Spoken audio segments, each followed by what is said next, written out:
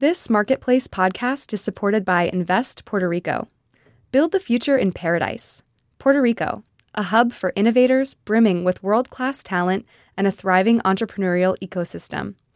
Learn more at investpr.org/marketplace today. I am good to go. All right, let's go.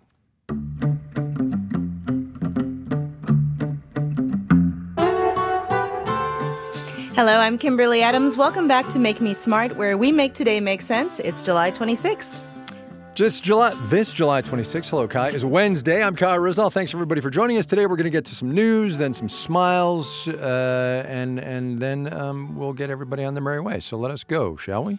Their merry way. Their merry way. Yeah. Okay, so I'll go first, just for the hell of it. Okay. I was driving to work today in my EV, which I think I've talked about on this podcast before. We got it about 6 or 8 months ago. Very pleased with it. A little range anxiety every now and then, but whatever, I can deal with that. But I was feeling very smug, and I'm not a guy who feels very smug very often, as I drove to work with my electric car emitting zero anything into a 90-plus degree day here in Los Angeles, and a highway full of gas-powered cars emitting a lot into an already 90-plus degree day. So that gets me to my item, which is today in the New York Times and elsewhere, I'm sure, General Motors and a bunch of other car companies, including BMW, Honda, Hyundai, Kia, Mercedes-Benz, and Stellantis, which used to be Fiat Chrysler, are going to do $1 billion total, not each, in a joint venture to build 30,000 charging ports on major highways and other locations in the United States and Canada. That's a very big deal because one of the big holdback, one of the big things holding people back from buying EVs is the lack of charging when you're away from home. So this is a very big step. It will, of course, take some time, and it will probably not turn out to be as whiz-bang as everybody thinks it will. But look, we're getting there, and it's a big deal. It's a very big deal as you know, the planet just gets hotter by the freaking day. It really does. And, I was talking to my friend yesterday, and I said I feel like this summer is the one where climate change became real for a lot of people because it's everywhere. Yeah. And there are so many examples of it. And, I mean, obviously the people who don't want to believe that climate change is caused by humans are going to be not believing still. But for those who sort of believed it, but it was kind of in the back of their minds, or it seemed like it was going to be far off in the future, I think folks are really starting to come to terms with the fact that, like, no, this is the rest of our lives, and definitely, like, kids' lives and grandkids' lives in a real way. I totally agree, and I truly hope this summer is it, and I truly hope that everybody registers that we have to stop burning fossil fuels the way we have. My fear is that while we, the general public, out and about and living this, are by and large in agreement that climate change is man-made and is here now, my fear is that global governments, including the government of the United States of America, are not prepared or capable to act on it. And that's really the challenge. That is. Yeah. I mean, we'll see. Want a solution, but I don't have it right now. Yeah. Okay. Well, mine is related to what I'm going to bring up to my Make Me Smile later on. Both of them have to do with artificial intelligence and algorithms. And there's a story in CBS and a bunch of other places about a lawsuit against the health insurance company Cigna, where it's being accused in this class action lawsuit of using an algorithm to review and reject patients' health insurance claims, basically for no reason, and that that hundreds of thousands of health insurance claims that should have been approved were rejected by these algorithms because nobody was checking. And, it left all these people sort of on the hook for out-of-pocket costs that should have been covered. And Cigna is obviously calling the lawsuit highly questionable and saying that, they're doing that it doesn't result in any denials of care and things like that. But ProPublica also has been covering this, and I think that we are going, the whiz bang of AI is ChatGPT and, Midjourney and all these other things. But the realities of, advanced AI is going to be stuff like this. When your health insurance claim gets denied, did a human make that decision or did an artificial intelligence make that decision? And if the latter, what can you do about it? Right? And as every industry deals with labor shortages, there's going to be more and more interest in relying on these advanced algorithms to do this kind of work instead of humans, and maybe use humans as like a backstop. But think about all the time you've spent navigating pre-recorded phone trees trying to get to a real human.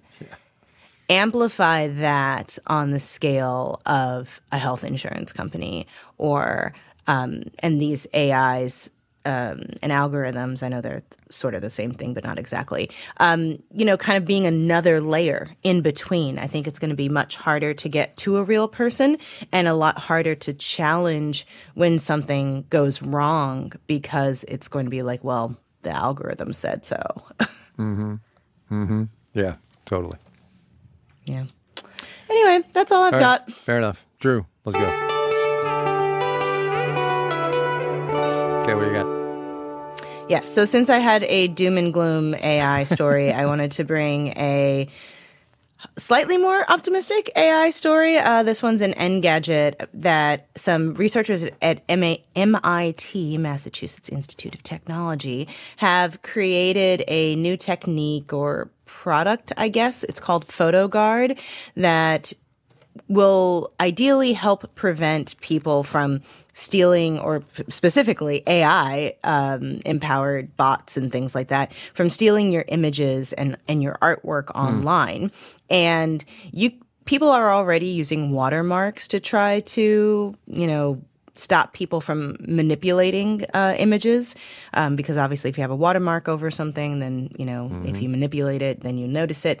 But somebody just wholesale stealing your picture and using it for something else, or your artwork and using it for something else, is a lot harder to stop these AIs from scraping it. So I'm just going to read from Engadget here. PhotoGuard works by altering select pixels in an image such that they will disrupt an AI's ability to understand what the image is.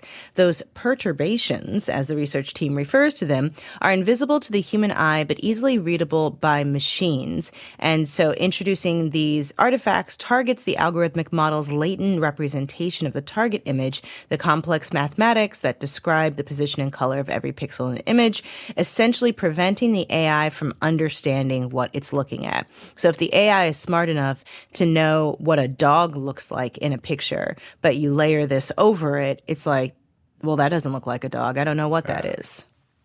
And so I bring this up because as frightening as some of these developments in AI can be, there are also really smart people working on ways that we can learn to live with this.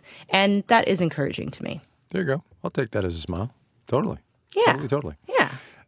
Okay, so mine's a little dorky, but it's got some great pop culture, and it features Gina Smilik from the New York Times. So the Federal Reserve is actually, Jay Powell is having his press conference as we record this podcast today.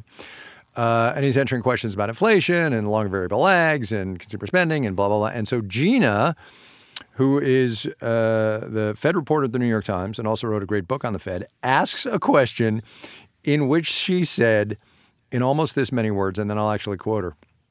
She said, look, is it a good news, bad news situation that consumers are continuing to spend so much money? Because the good news is that we need consumers to drive the economy, but the bad news is that consumer spending is really helping to drive, especially in services, some of this inflation. And then she said, we've all heard stories about everybody going to see the Barbie movie and everybody going to see Taylor Swift. And I was like, oh, Gina, I love you. It was great. It was great. It was great. And look, people are spending $1 gazillion on Taylor Swift tickets and many dollars on the Barbie movie. And Beyonce tickets. And everybody, yeah. You bet. Yeah. Anyway, that was great. That is great. That's for sure a smile. Yeah. My mother told me that she actually had gotten an email for like early access to buy tickets to the Renaissance tour because I guess she had been to a Beyonce concert in the past, and so she got one of those emails that would have allowed her to buy the tickets, and she was just like, "Nah, I don't really feel like going," and I was just like, "Oh my God." No, Wow. like she was like, need to have I a chat don't with like your her mom. newer music, and I was just like, Mom, you don't understand. Oh, man. Moms, what do you Oh, God bless her. God bless her. Anyway, that's it for us today. You can also be sad with me that I'm not going to see Beyonce. We will be back tomorrow to answer your questions about the restarting of student loan repayments. Restart of repayments?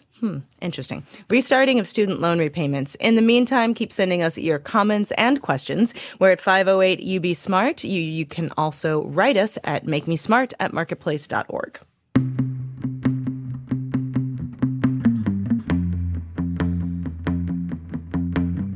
Make Me Smart is produced by Courtney Bergseeker. Ellen Rolfes writes our newsletter. Today's program was engineered by Drew Jostad. Our intern is Neela Farshabandi. Ben Tolliday and Daniel Ramirez composed our theme music. Our senior producer is Marissa Cabrera. Bridget Bodner is the director of podcasts. Francesca Levy is the executive director of digital.